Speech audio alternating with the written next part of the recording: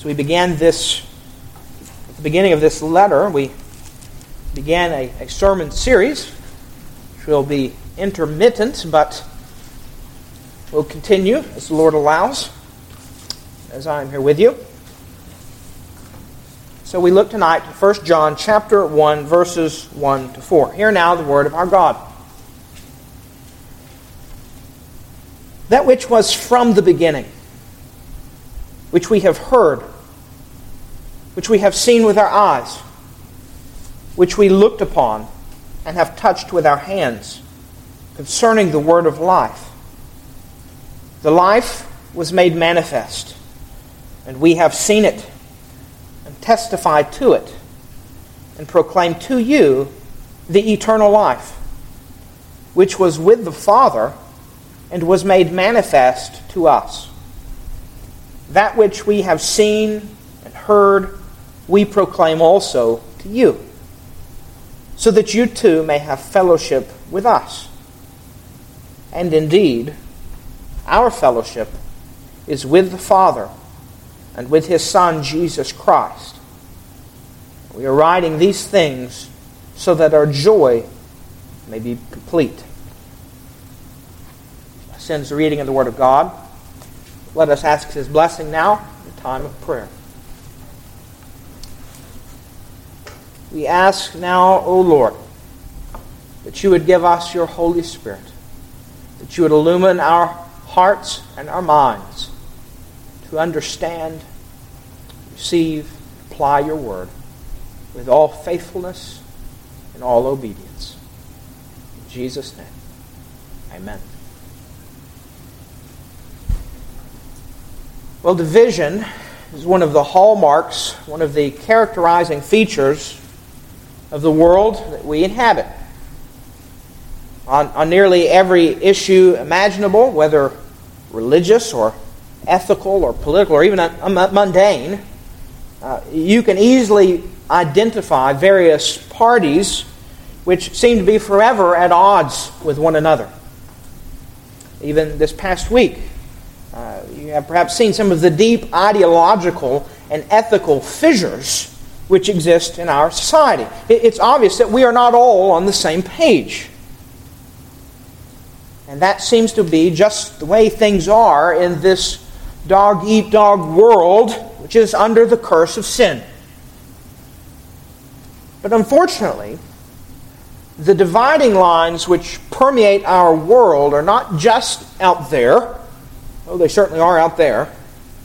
It would be nice to say that the Church of Jesus Christ is always of one mind, even if the world hates us for it.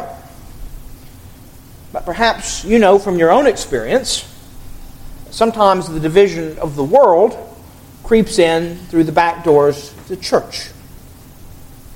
Now sometimes this division is wholly unnecessary. If there really have been churches split over the color of the carpet, as is often said to be the case, and for the record, I don't doubt it, that's unnecessary and sinful division.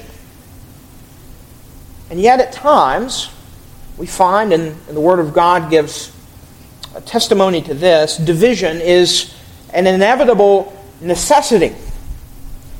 For example, if half of the congregation came to church next Sunday, insistent upon the fact that we merit salvation by our good works, we would be inevitably and necessarily divided.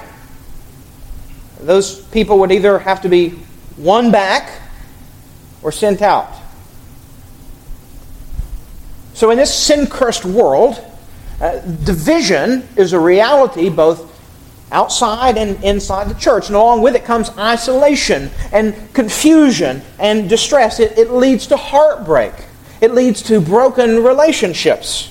And if you look out on this world, plagued by these sorts of division, there seem to be no solutions. There seems to be no tie which bonds. There seems to be no common ground upon which we are all standing. If anything, it seems as if the gaps are increasingly widening. The question we must ask then is, do the Scriptures speak to such a problem? And when we begin to read through the words of 1 John, we find that the answer to that question is an unequivocal yes. See, 1 John was probably among the last, one of the last at least, of the New Testament books to be written. Penned by the Apostle John, the son of Zebedee, in his old age, that same beloved disciple who wrote the fourth gospel. This letter reflects John's pastoral care for a church which was divided, which was situated in a world which was divided. Likely written to the churches in the region around Ephesus, a group which had professed to be Christian had gone out of the church. This is described, I think, fairly clearly in 1 John chapter 2. And based on what we read over the course of this book, it appears that they were teaching, on the one hand, falsehoods about God's law. They didn't believe that obedience to it was perhaps so necessary. And they were teaching falsehoods about Jesus Christ. They didn't really believe that Jesus was the Son of God come in the flesh. So consequently, they had departed. They had gone out from the midst of the church. There was a divide. There was a necessary divide. And the question for the churches was, which side of the divide would they wind up on? Would they follow Christ, or would they follow antichrists, as John will speak about? Would they remain in fellowship with Jesus and his apostles, or would they isolate themselves from the people of God? Would they love the saints, or would they love the world and its glittering, shimmering treasures? These were questions that required answers, and with these questions on the table, John wrote to the church to show them clearly what it meant to be a follower of Jesus Christ. He wrote to show them clearly what was required to be in fellowship with the risen Lord. And so he called them back, he was calling them back to the true unity, which is only available to those who profess genuine faith in the one Savior. And so, brothers and sisters, we would do well, as those living in a world divided, to consider where we stand. We would do well to heed the words of John, either receiving assurance that we are in Christ, or being warned that we are lost as those walking in darkness. And that sort of assurance or a warning begins in the opening lines of this letter, as John declares that true fellowship and unity are based on faith in the incarnate Christ. We might summarize the message of 1 John 1, 1-4 in this way. John proclaims to us the life made manifest. Jesus Christ come in the flesh, so that we might have fellowship with God and with the church. And as we consider this life made manifest, as John here refers to the incarnate Christ, we observe four aspects tonight of John's teaching about that life. First, we see the life which was from the beginning. Second, we're going to see the life which was made manifest in the flesh.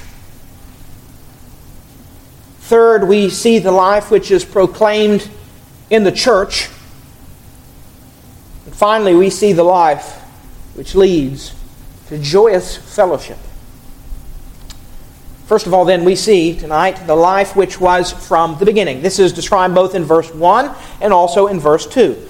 John speaks in the opening lines of this letter of that which was from the beginning.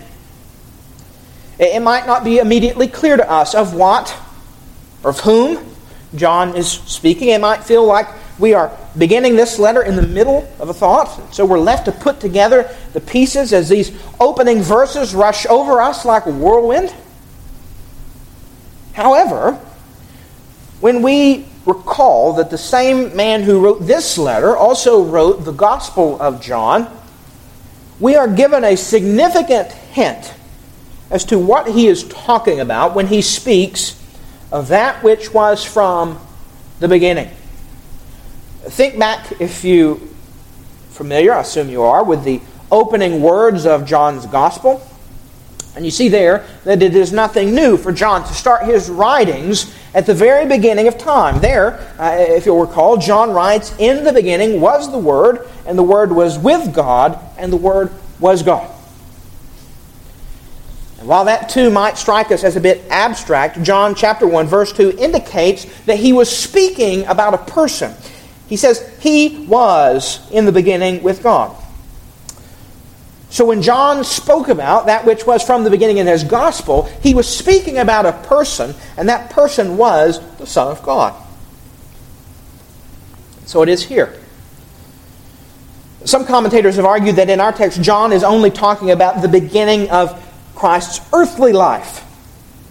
And there are, of course, times in this letter when John speaks about the beginning of Christ's earthly life, but I think the broader context here proves that he is thinking of the pre-incarnate state of the Son of God who existed from all eternity. We see this supported, you'll notice, in verse 2, as John refers to this one who was from the beginning, the life made manifest, as the one who was with the Father.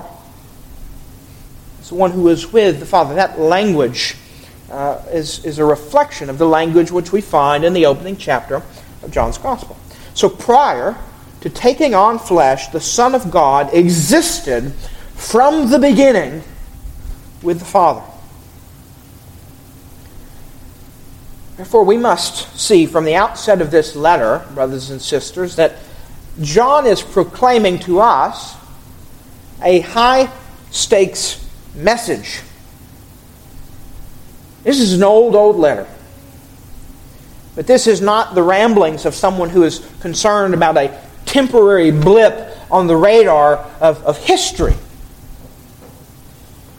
Now, the one of whom John speaks is the eternal Son of God. He is the one of whom the Creed speaks as begotten of his Father before all worlds, by whom all things were made. So John writes of this life which was from the beginning. The one through whom, as the rest of the Scriptures attest, life was brought into this world. The one upon whom we are dependent every single moment for our existence and our life.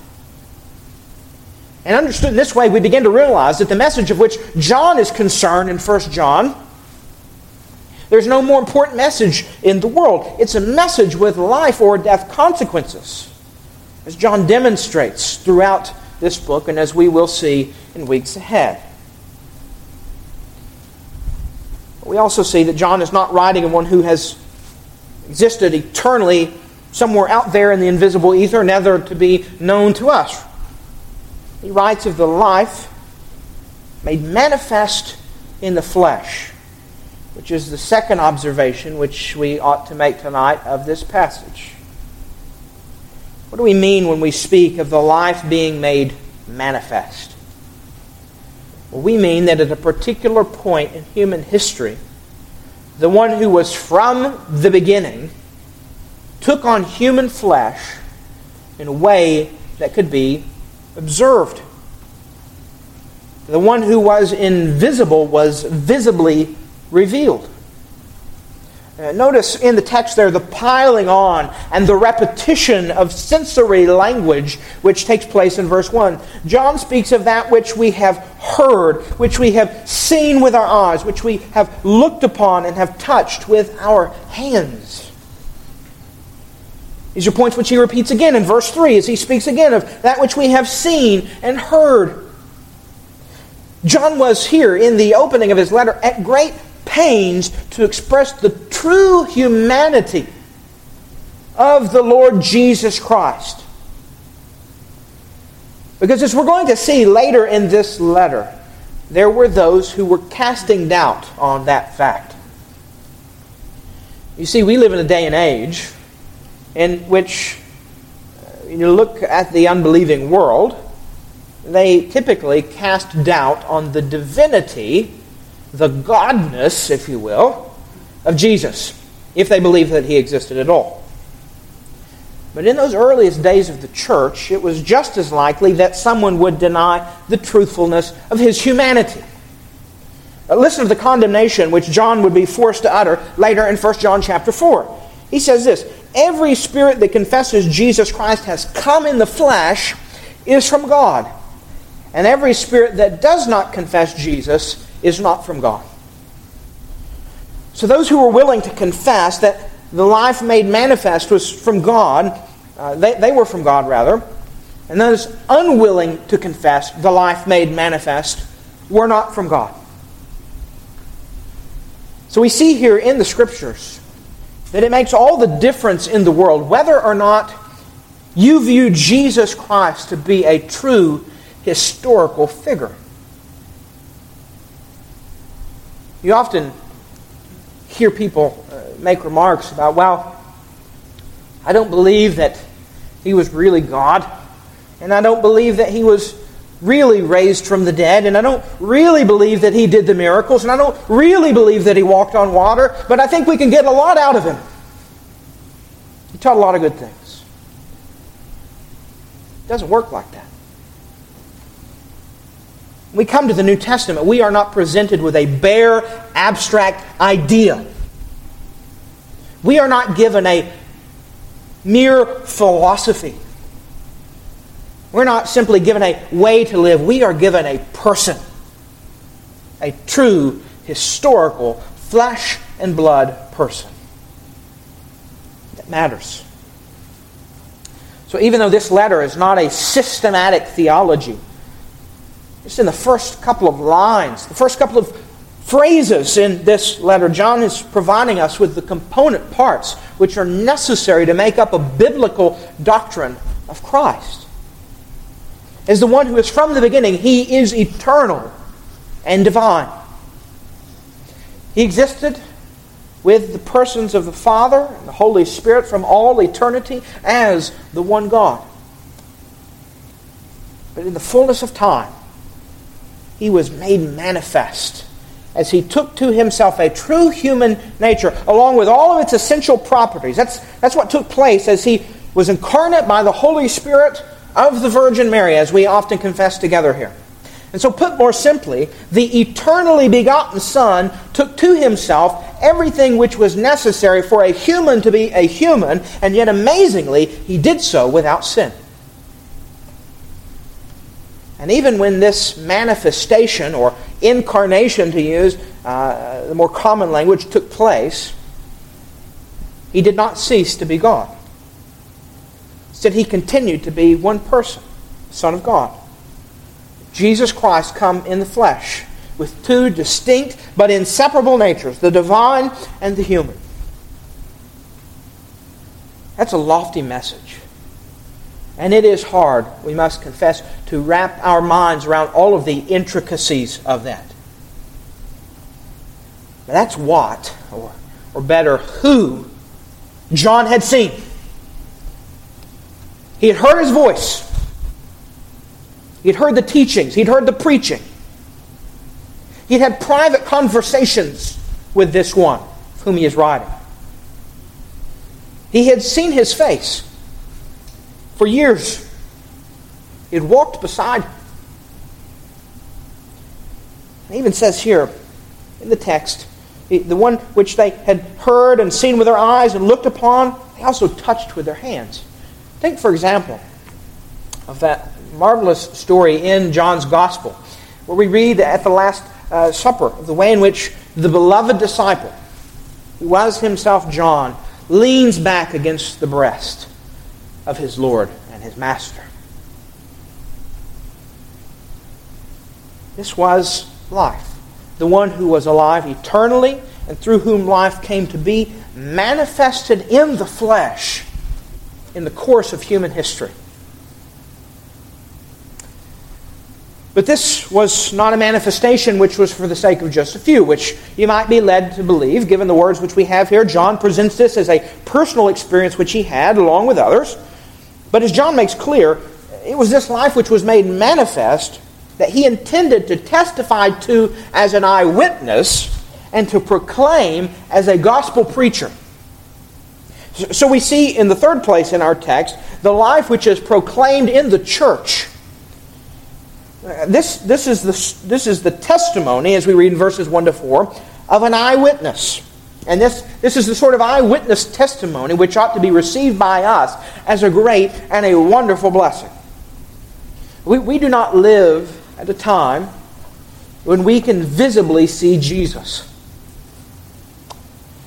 We can't touch His body. We can't hear Him speaking to us. Instead, He is revealed to us through the Word of God.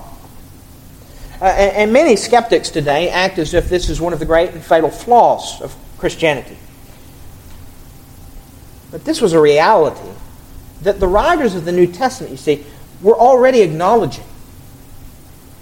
This is not a surprise to later generations of Christians, or at least it ought not be, because John understood the situation.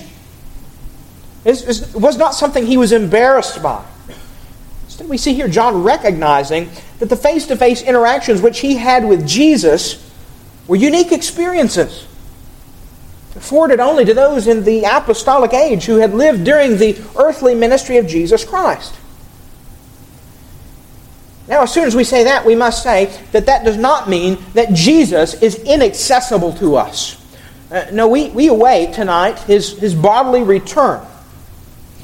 But we, even now, have the privilege of experiencing His presence through the ministry of the Holy Spirit.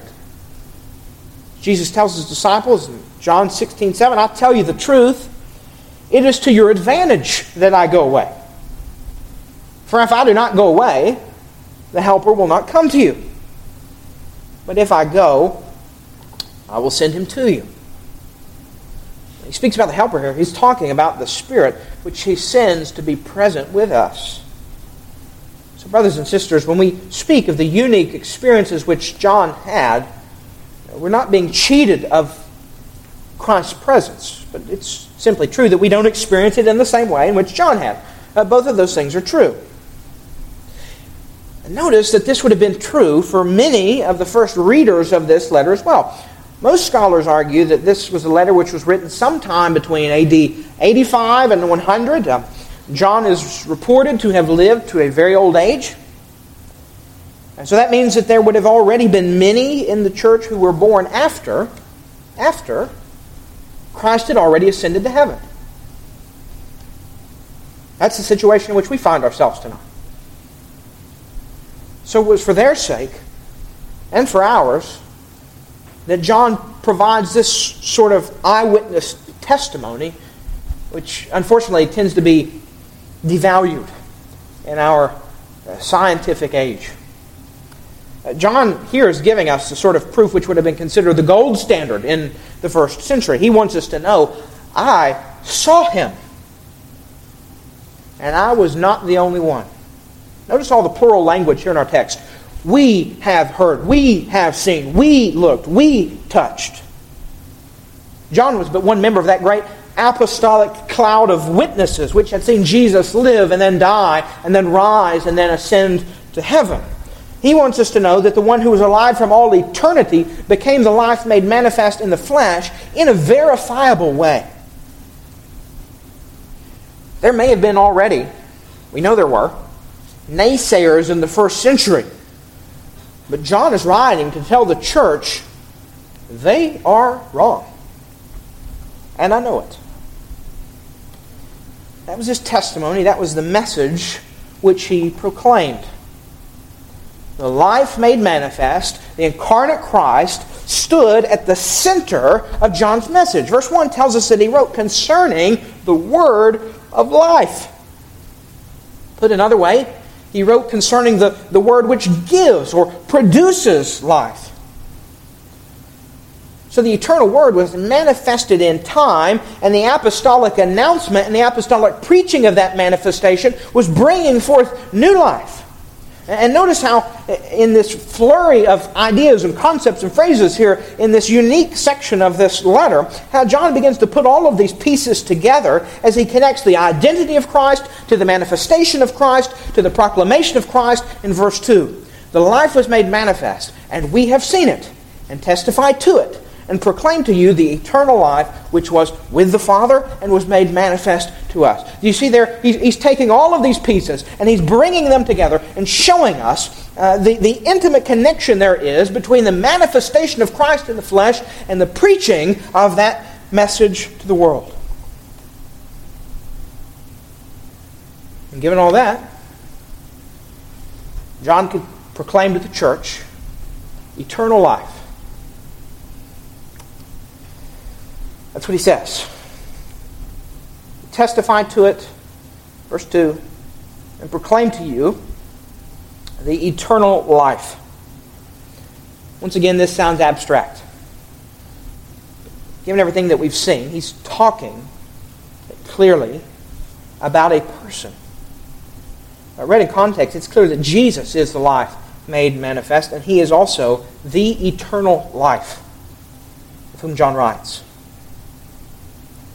That's good news for us, because it means that when we come to Christ by faith, we come to the one who is himself life and the one who grants eternal life to all who believe.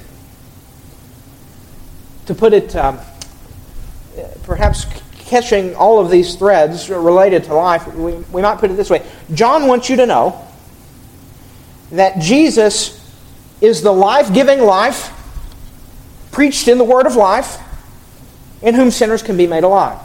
If that's not clear, that's essentially what John's saying. Jesus is the life. He gives life. We preach him in the word of life, and through that preaching, sinners come to life. To reject one like that is to choose death. Do you believe that? Have you been forgiven of your sins and made alive by the Son of God? Or are you looking forward to the eternal life which is epitomized in Jesus Christ? Your answer can be yes if you've trusted Jesus Christ alone for salvation, because he is the life to whom John testifies. He is the life which John proclaims. But we see that this proclamation was not a matter of mere philosophical speculation. As high as John's thinking is here, he has very practical aims in mind. As we see in the fourth place, this life which is proclaimed is a life which leads to joyous fellowship. In this way, John begins to unveil for us the only solution to the sort of division which constantly threatens to throw us into confusion and in disarray. This is evident from the latter half of verse 3 and also from verse 4. When John proclaimed the life made manifest, he did so, what he says here in the text, so that you too may have fellowship with us. And indeed, he says, our fellowship is with the Father and with his Son, Jesus Christ.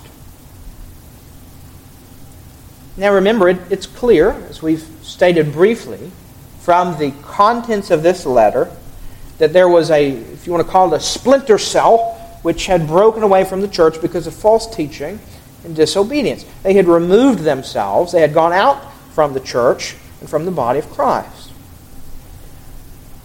And the question which remained, he answered, was, would those who were left remain in fellowship with Christ and his church, or would they too end up on the wrong side of the divide?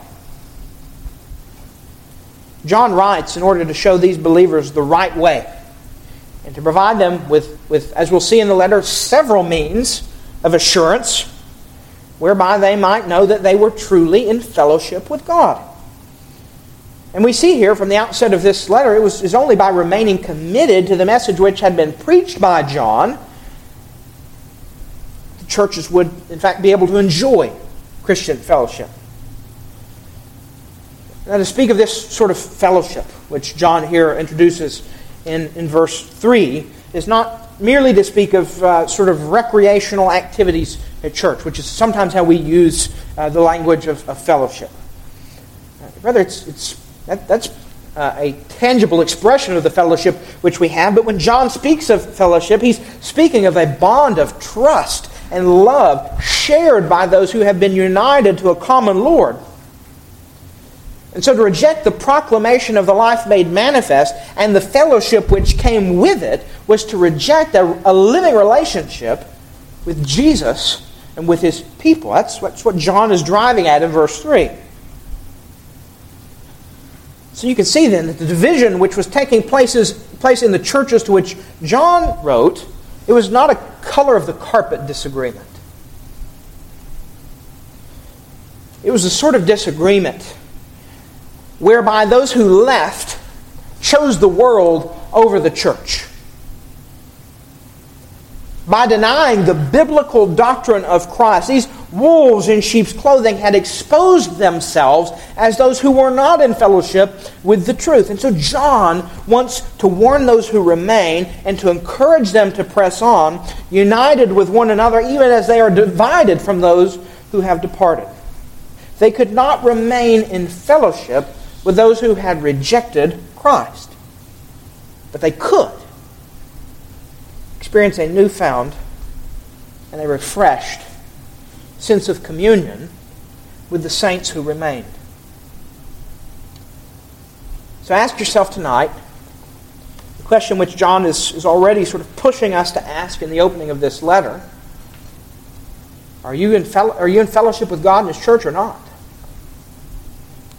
The only way to be in fellowship with God, to receive His benefits, is to lay hold of the eternal life which is proclaimed in our text. You must come into fellowship with the eternal Son, having received the gospel message which has been preached beginning in the apostolic age and then down through the ages. And if you claim to be in fellowship with God, are you in fellowship with the church? Are you in fellowship with God's people? For John, it's a package deal. In his mind, to receive the life made manifest is to be in fellowship with the body. Notice his logic here in the text. We write so that you too may have fellowship with us. And indeed, our fellowship is with the Father and with His Son, Jesus Christ. The implication is that those who have nothing to do with God's people, with the church, have little reason for confidence that they have been united to the Lord of the church, Jesus Christ. So those who can't answer yes to both of those questions, so whether we're in fellowship with God, whether we're in fellowship with His church, those who can't say yes must run to Christ for mercy and grace. He can forgive the sins of the past. He can forgive the evils which plague us. He can place you on the right side of the divide where there is true fellowship and true unity. He can overcome the loneliness and the isolation of the world by placing you into the family of God. But you must believe. You must repent. And you must believe. On the other hand, for those who can answer affirmatively to those questions, there's reason for rejoicing. That indeed is the trajectory, don't you see, of our text. John writes in verse 4, "And we are writing these things so that our joy may be complete." John is wanting to shore up the faith of these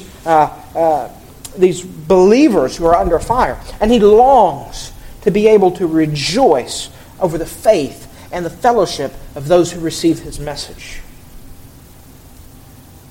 So if you are here tonight and you have been given life by the life made manifest, then live out that fellowship that you've been given with Jesus and his people.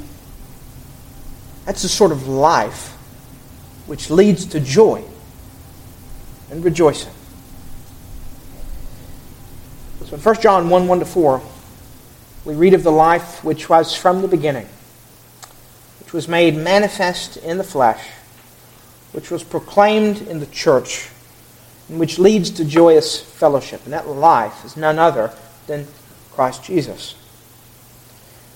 So tonight, let us set our sights on that life. Let us live out of the life which he gives. And let us look forward to the life which he promises. And let us rejoice in the fellowship which we have with the Father, through the Son, together with all the church. Let's pray.